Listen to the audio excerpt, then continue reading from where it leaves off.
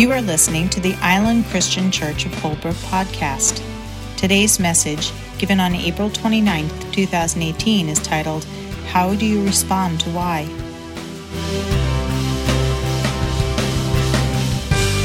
My name is Ian Kenny. I'm from Northport. That's where I live over there now. But I wasn't born in New York.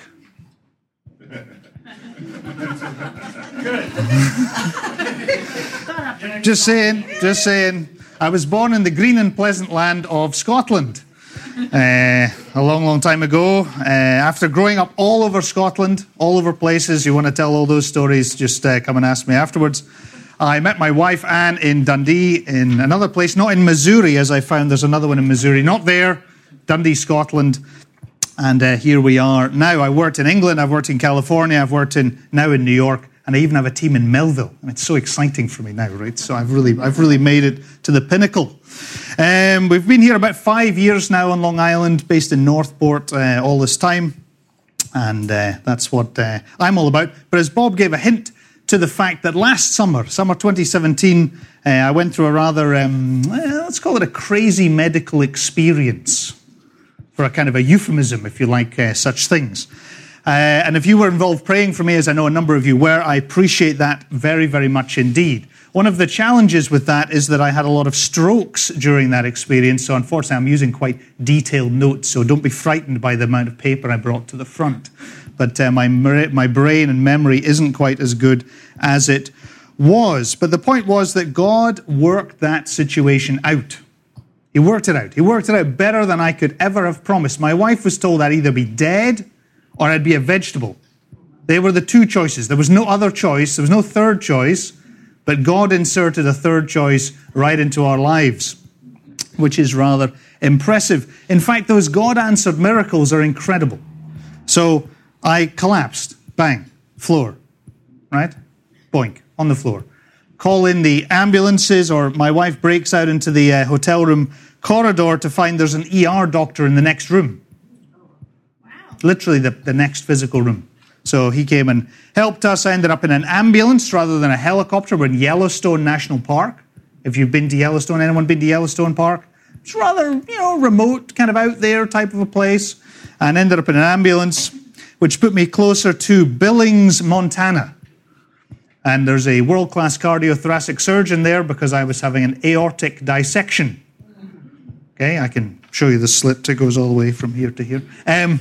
You can see a little bit of my neck. And so I ended up closer to Billings, which meant that the doctor, who is also a Christian, ironically enough, though he is a world-class cardiothoracic surgeon as well, he was able to fix up my life-threatening problem.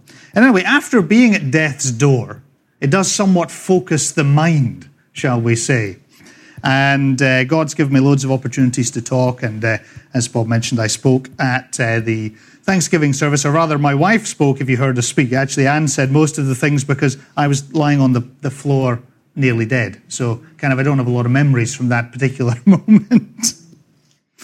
But anyway, it's not about me this Sunday, you'll be glad to hear. If you want to know more about me, I can come back anytime. It's no problem. Always happy to talk about myself. But today it's about you. That is the key question for this morning. And how you respond to life in the 21st century in America, on Long Island, in the town you live in, the street you live in, the house you live in, the life you lead. That is the question for today.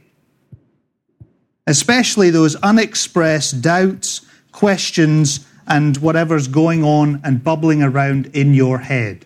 You know how you came through the door, you were met, given a sheet, very friendly, nice smile, good shake of the hand.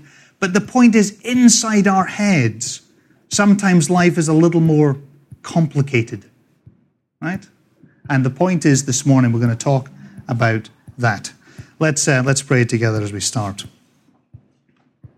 Father God, you have drawn us here this morning, whether first time or the 100th time or the 1000th time. Father, you've drawn us here today.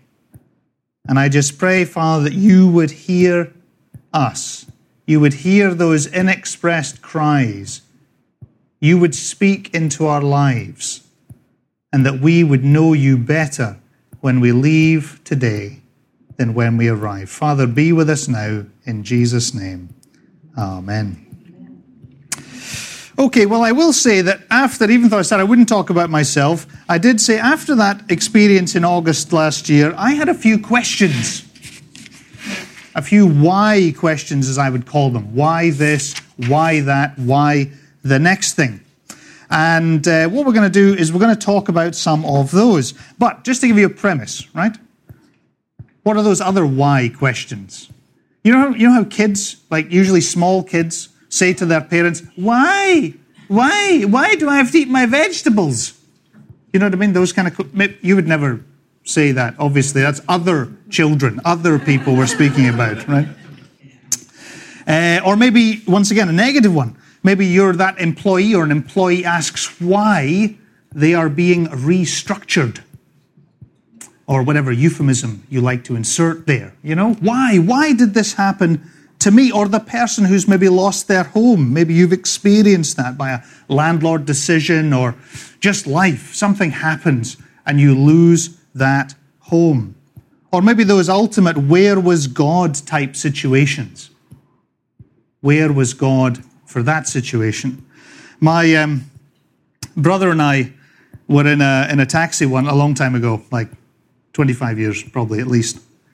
And we're going out to his Christian Union meeting. He was the president of the Christian Union, and we're going out to this university meeting, and we're students, right? So what are students like? Very passionate, excitable people. Okay, good. Yes, fine. None of you are passionate, excitable. That's okay. That's okay. So anyway, my brother and I are in a taxi, and we're youthful, we're vigorous, we're excited. We're going to a Christian Union meeting. Do you go to church? That's what we said to the taxi driver, in Scotland. He said, no, I gave up on God when my little nephew died. The cab driver experience was rather silent after that moment, to be honest, for the rest of the trip. At least he didn't stop by the side of the road and throw us out, I suppose. He had some why questions which were unresolved in his mind. He had solved them a different way. So, what is your why question? Why this, why that, etc., etc. And we come to a fascinating, we haven't got to that yet. We've come to a fascinating book to look at that story, the book of Habakkuk, or Habakkuk. Just can't do it, sorry. Can't do it, sorry. It's my bad Scottish accent or my bad pastoral teaching as a young boy. I don't have any idea. But the point is, I always call it Habakkuk. So, sorry about that. We find the same basic question. He has some deep, deep questions. Okay? I think we have something on the board now. Yep, page 787 if you're using one of the kind of the Pew Bibles. Have a look at that. The whole book is really powerful. Has anyone ever read the book of Habakkuk? Any read? Oh, few hands. Good job. Excellent. Good job. The rest of you need to do it this afternoon. It's very important. Okay? So whatever you were thinking of doing, it's raining outside, so you've got nothing else to do. You might as well do this. Okay? He asks some very direct questions of God. And simply put, Habakkuk, through the book, says, why is evil winning? Why are evil people winning? And why don't you care, God? Why don't you care? The verses, we're going to read from chapter, that's the end game. We're going to turn back one whole page, if you've turned to it in your Bible, to Habakkuk chapter 1, verses 2 to 4. I'm going to start with this. O Lord, how long shall I cry for help, and you will not hear, or cry to you violence, and you will not save? Why do you make me see iniquity? And why do you idly look at wrong? Destruction and violence are before me. Strife and contention arise. So the law is paralyzed. Justice never goes forth. For the wicked surround the righteous. So justice goes forth perverted. So this is written in 600 BC. This wasn't written yesterday about life on Long Island. But you could almost use some of these words right now, today. Don't you think? So, we're in 600-ish BC, roughly. We don't have the exact date of the writing of this book, the nation of Judah, right, obviously, part of kind of the original Israel, was in turmoil. The world around them was in this all sounds very familiar. I'm sure I'm not talking about Long Island today. The world around them was in turmoil. They'd been ruled over by Assyria for a while. That empire was in the decline, right? There was the Egyptian empire nearby, once again, similarly in decline. And now you had a new force to be reckoned with called Babylon. Okay? The kings of Judah, who've been leading the people, had definitely not been seeking God except for Josiah. There's one of the kings, Old Testament kings, Josiah. Definitely worth reading about him and the things that he had. And if you want to know how far the people had gone wrong, right? If you want to read effectively about our own existence and the crazy stuff that goes on today, 2 Kings 23, something to write down in your little blank sheet if you'd like to read that. Once again, it's raining. You've got plenty of time this afternoon. Definitely worth turning to it. 2 Kings 23. But anyway, here we are. Habakkuk challenges God. What does God say? I'm going to paraphrase it slightly. I am doing something. Can't you see? Have you not heard about this new nation called the Chaldeans? It's another name for the Babylonians. This new nation is going to sweep your nation away. Like their horses are like wet leopards, they're fierce as wolves. They all come for violence. They laugh at every fortress and take it. Eh? No, God, I think you didn't hear me quite correctly. What I meant was, let's have some more miracles, and then we'll have a revival, and then everything will be fantastic again. Right? That's what Habakkuk was probably looking to hear, maybe. I mean, I'm not trying to change scripture, but I'm saying that's probably what he was looking for. The kind of, yep, it's all gone horribly wrong, all the people have turned away, let's get another king like Josiah, and let's have it all going right again, and we're all good. But God says, no, I'm going to wipe you all away.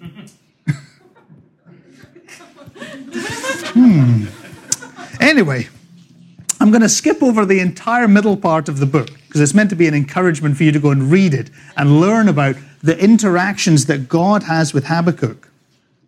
And it is extremely powerful and extremely relevant, including verses like, the just will live by faith, which were a very familiar passage quoted 3 times in the New Testament. A rebuke of idols and the emptiness of them in your life. A challenge that the Chaldeans, because they're going to be wiped away as well. Because life keeps rolling forward and God is in control. And we can have a look at all of those other pieces at some point in the future. But the point is, ultimately, Habakkuk, at the end of the book, these 3 short chapters, doesn't just end it by this kind of raising his fist and shaking it into the sky. You know how this kind of, God, why are you doing this to us? That's not his response. His response is basically worship. It ends in a prayer, a psalm, effectively. It's in faith. The just will live by faith. We've already read that. And then despite that, despite the fear and the unknowing uncertainty of what is going to happen tomorrow to him and anyone who's there, I don't know if he's a family, we have no idea of his background. But ultimately it was response of humility to say, yes, God, you're in charge of this situation. I don't really get it. But you do, so I'm going to trust you. And this is really critical in the life of Habakkuk. He didn't know what would happen to him, his family, his town. We don't know if he lived actually in Jerusalem or, we don't know much about him. All he knew was that a remnant of the people of God would carry on. He testifies to that per God's covenant. And in fact, we don't really know what happened to him next, whether he survived the coming war and invasion and all of these things. But the point is, the last 3 verses are effectively what we want to look at today. The ultimate message of faith, despite life's uncertainties. Because I think you would agree, life is somewhat uncertain at times. The question of who are you trusting?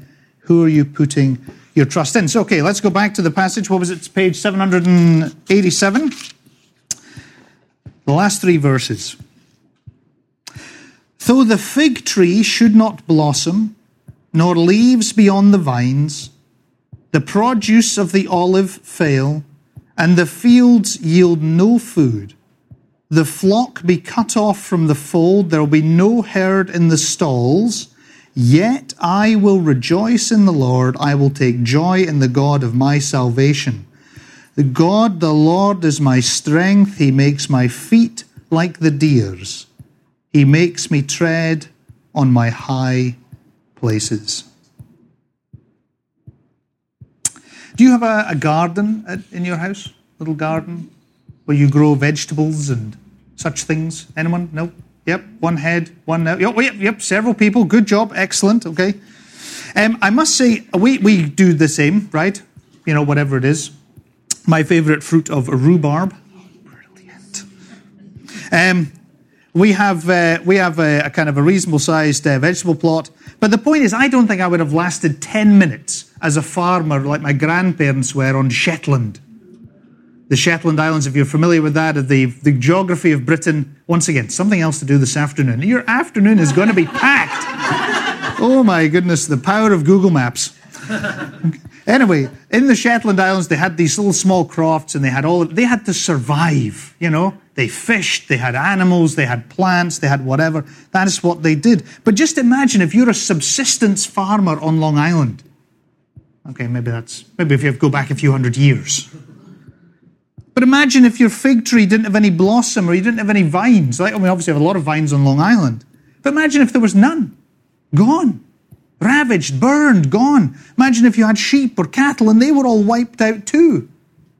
That might be a bad thing for you as a farming person. Do you not think? And yet in verse 18 it says this, "Yet I will rejoice in the Lord, I will take joy in the God of my salvation." It hardly seems like a time for rejoicing. Do you not think? It doesn't seem to make a lot of sense from a human perspective. But God has enabled, through the communication, through the engagement he had, he's made him kind of reset his clock, reset his understanding, rather than shaking his fist at heaven and saying, "Why is this going to happen, God? This is totally outrageous. We can't do this. This is terrible. You're letting us down." He's turning around and saying, "I understand, despite everything being wiped away, my joy, I will rejoice in you. I will take joy in the God of my salvation." Did you come here with a spirit of rejoicing this morning?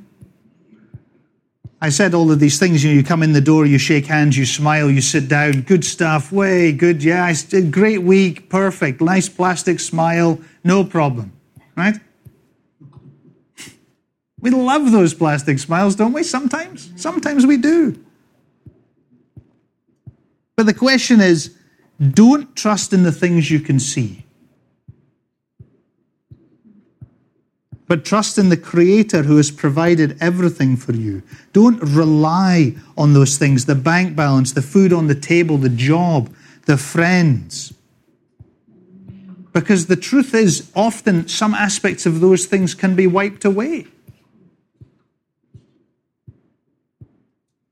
Once again, not trying to focus on my own personal story, but I have an amazing family. It's great. Fantastic. We have food on the table. We serve in church. We give. We offer hospitality. You know, I had enough money for a 2-week holiday in Yellowstone that I didn't quite finish this time. And then suddenly I'm lying nearly dead on a hotel room floor. I didn't really have much of a chance to shout and cry those why questions to God at that point. But people ask me, they say, "Ian, why are you so positive? How are you so positive about things?" I say, because God rescued me. God brought me back from the brink. In at least that human perspective. I need to praise him for his goodness.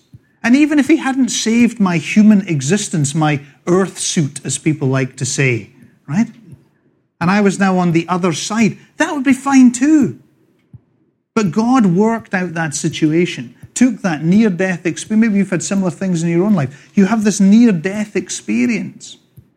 I'm not talking about the light and the tunnel and all of that stuff. I'm talking about just understanding that this life carries on. We lose the earth suit, we get that other suit. That joy of God in my life. I had another day to serve. And in fact, being here this morning is a privilege and an opportunity to be able to testify to God's goodness.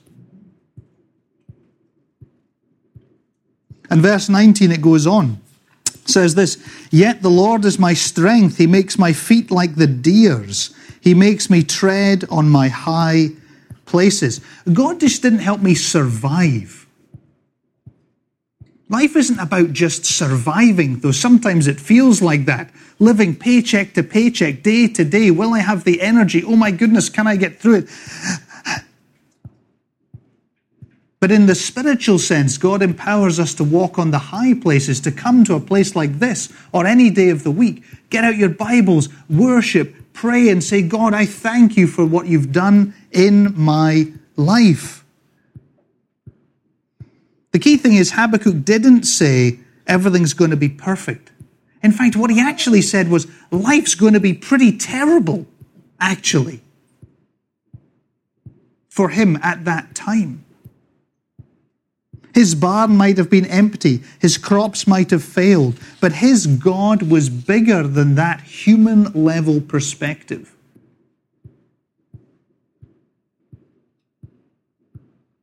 Interesting enough, if you read the verse before, the one I stepped over, it says this, "I hear and my body trembles, my lips quiver at the sound, rottenness enters my bones, my legs tremble beneath me."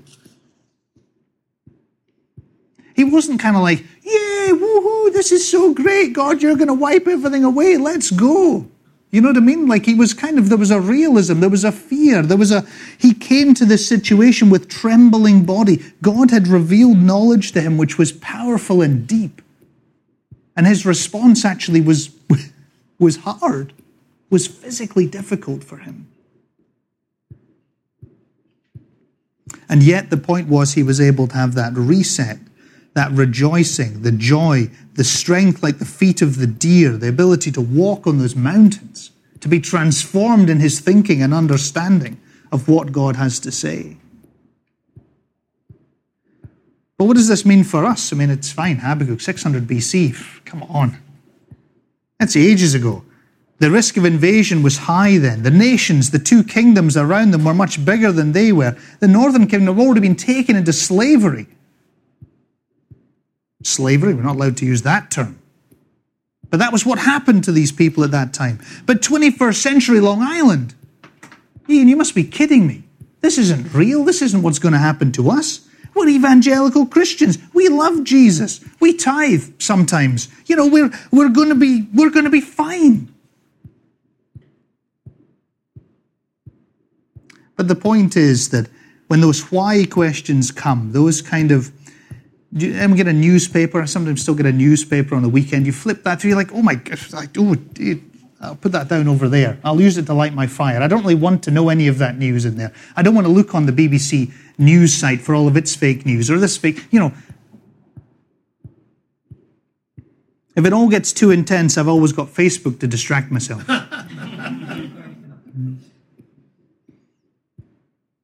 I don't think they'd invented Facebook in 600 BC. I'm sure Mark Zuckerberg would be happy if they had done. But the point was that, you know, we just like to distract ourselves. We just don't want to deal with the reality of modern living and life. Let's just box everything in, close my front door, drive up to the garage, bzzz, door opens, drive car in, bzzz, you know, I'm okay now, it's fine. I would respectfully suggest you need to open your eyes and look at the world around you. Locally, MS-13 threatening police officers. I know that was a few weeks ago. It's when I was first writing this.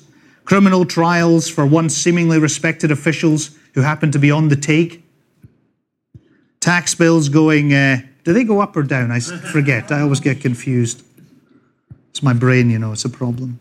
Nationally, people are deliberately misunderstanding each other on both sides of the fence, right? Violence seeming to increase, or is that fake news? Facebook selling our data. Oh, wait, we talked about Facebook a minute ago. Globally, we're staring down the barrel of yet more conflict. And yet, if you looked at the newspapers yesterday or the news stories, it's all going to be fine now. You know what I mean? That's not going to be fine now. It's not going to be fine.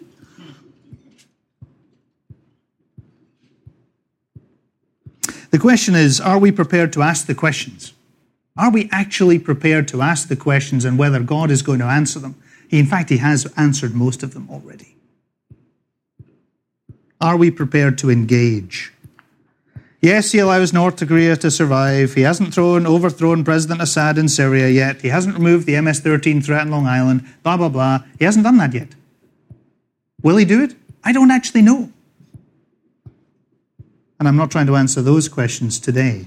But the point is that God truly is bothered. God does care about what happens in this world. He cares what happens in your town. He cares what happens in your street. He cares what happens in your house. The question is, are we truly prepared to face that reality, to humble ourselves, to fast, to pray? We've got the prayer day this week coming up right now. If there isn't a time for prayer, then what about this week? What about next week? What about every week? If you're familiar with it, there's a passage in 2 Chronicles 7:14. Once again, something else to add to your list of things to do today.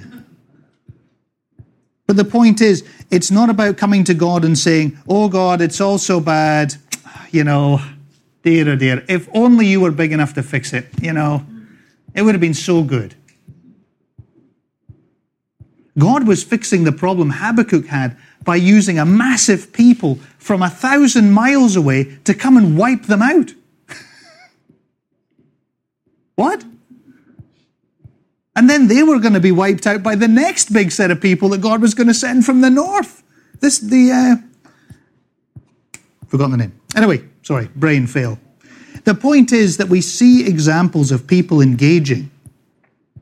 We do see good things happening too. I know a lot of the young adults at ICC have stepped in mentoring young people at the shelter. It would have been far, far, far, far, far, far easier for them to not bother. I can guarantee it. I bet you it's inconvenient. They're taking the time out, going to speak to these kids who probably don't really care or seem to care on the outside. It's much easier not to bother. It's much easier to live in denial, to spend time on Facebook and social media, to do other things, to go and do worship, to do all that. That's all good. But God calls us to get involved. He calls us to connect, to engage, to speak. The question is for the rest of us. What should I do? How should I respond? Or maybe you just prefer the pictures of cats. The world wants us to be numb. There's a song by U2, I think it's on Zooropa, Numb. Maybe U2's a bit passé these days, but anyway, who cares? I just happened to come back to my mind. Numb, don't do this, don't do that. The world wants us to be numb. The world wants us to deny the reality of what is going on. God does not want us to be numb. In our own communities, doesn't want us to be numb. In our own towns, our workplaces, our community centres, wherever we're at, God does not want us to be numb. He wants us to be engaged, to speak, to stand up, to be counted for what He wants us to be. He wants us to walk on the high places. The high places. We need to take that challenge that God offers us, whether this is day one in your life and you're like, wow, Ian, this is incredible. I want to know more about this. I want to be changed. Or whether this is 1,001 and you're living like this for a long time and you're like, yep, Ian, you're absolutely right. Everyone else should be standing up with me. Yay, let's go. But the point is that's through word, through prayer, through fellowship, through getting together like this, for meeting, for prayer, your individual quiet times. God reminds us each day that we need to be with Him. That Lord's Prayer thing, that one we all learned as children, right? Daily bread, not weekly or bi-weekly, or maybe I'll get a monthly pile of bread and we'll all be good. That's not how it works. So what are we going to do tomorrow? I want to see a new day as an opportunity. I want to be focused on the good things. I want to walk on the heights that God has given me the opportunity to do, not to be washed away with the global chaos. Not just to stare at my shoes, though obviously beautiful as they might be. To reflect on the golden years past with those rose-tinted glasses. Nobody's wearing rose-tinted glasses today, so that's good. But maybe you've got them on your mind. Habakkuk could have lived in denial. He could have just survived. Yep, it's all good. Yeah, they're sacrificing children over there, but, that's fine. Yeah, okay, yeah, they're burning to false gods and worshiping the moon and stuff in the temple. Oh, okay, it's fine. I just won't look. I'm going to do the right thing. I'm just lived in denial, focused on the good of old, the miracles of the past times, that when God raised the people out of Egypt and all of these things. He could have just ignored what those people were doing, but he called out to God and God spoke to him. Or in our own land, we love rose-tinted spectacles here. We love them. We've got them so thick, it's brilliant. Those good times from yesteryear when things were better. When things were better. The truth is, they weren't better. We're just living in denial. We need to ask the living God who raised up his Son, the Lord Jesus Christ, so that each of us could know him and be changed by him, to be transformed into his likeness each and every day. That we could see him working out his purposes, even when we don't understand why. And like Habakkuk did, he came with fear, he came with trembling, and yet he was able to respond to the living God who had spoken to him directly and personally. He was going to say joy, strength, rejoicing. Even though everything might be changed, everything might be wiped away, and yet God is in control of it all. God makes no promises about health. I definitely know that full well, and maybe you do too. Right? No promise about wealth. Maybe you know that too as well. Looking at ever-decreasing bank balance. But the point is that God makes an ultimate promise for all of us who love him and put him first. That ultimate promise is living for him every day here. And when this time ends, we will then walk on those streets of gold in heaven. It's a powerful, powerful picture of God dealing with us on a personal, caring, loving basis today. We seek to serve him, whether it's with mentoring young people or sharing your faith with the guy at the gas station. Doesn't matter what it is. The point is, am I standing tall? Am I seeking to walk on the mountains? Or am I just walking along like this going, hope nobody asks me anything? Nope, I don't want to get involved. Don't want to get involved. And maybe you're not sure exactly what I'm talking about, and I can just ask and pray that you would turn away from that numbness today. You'd turn to the living God, and you would know him having transforming power in your life so that your life would be changed, and that you'd be able to testify in a place like this, in a time in the future, the way that God worked and spoke and impacted your community through his transforming power this day and every day.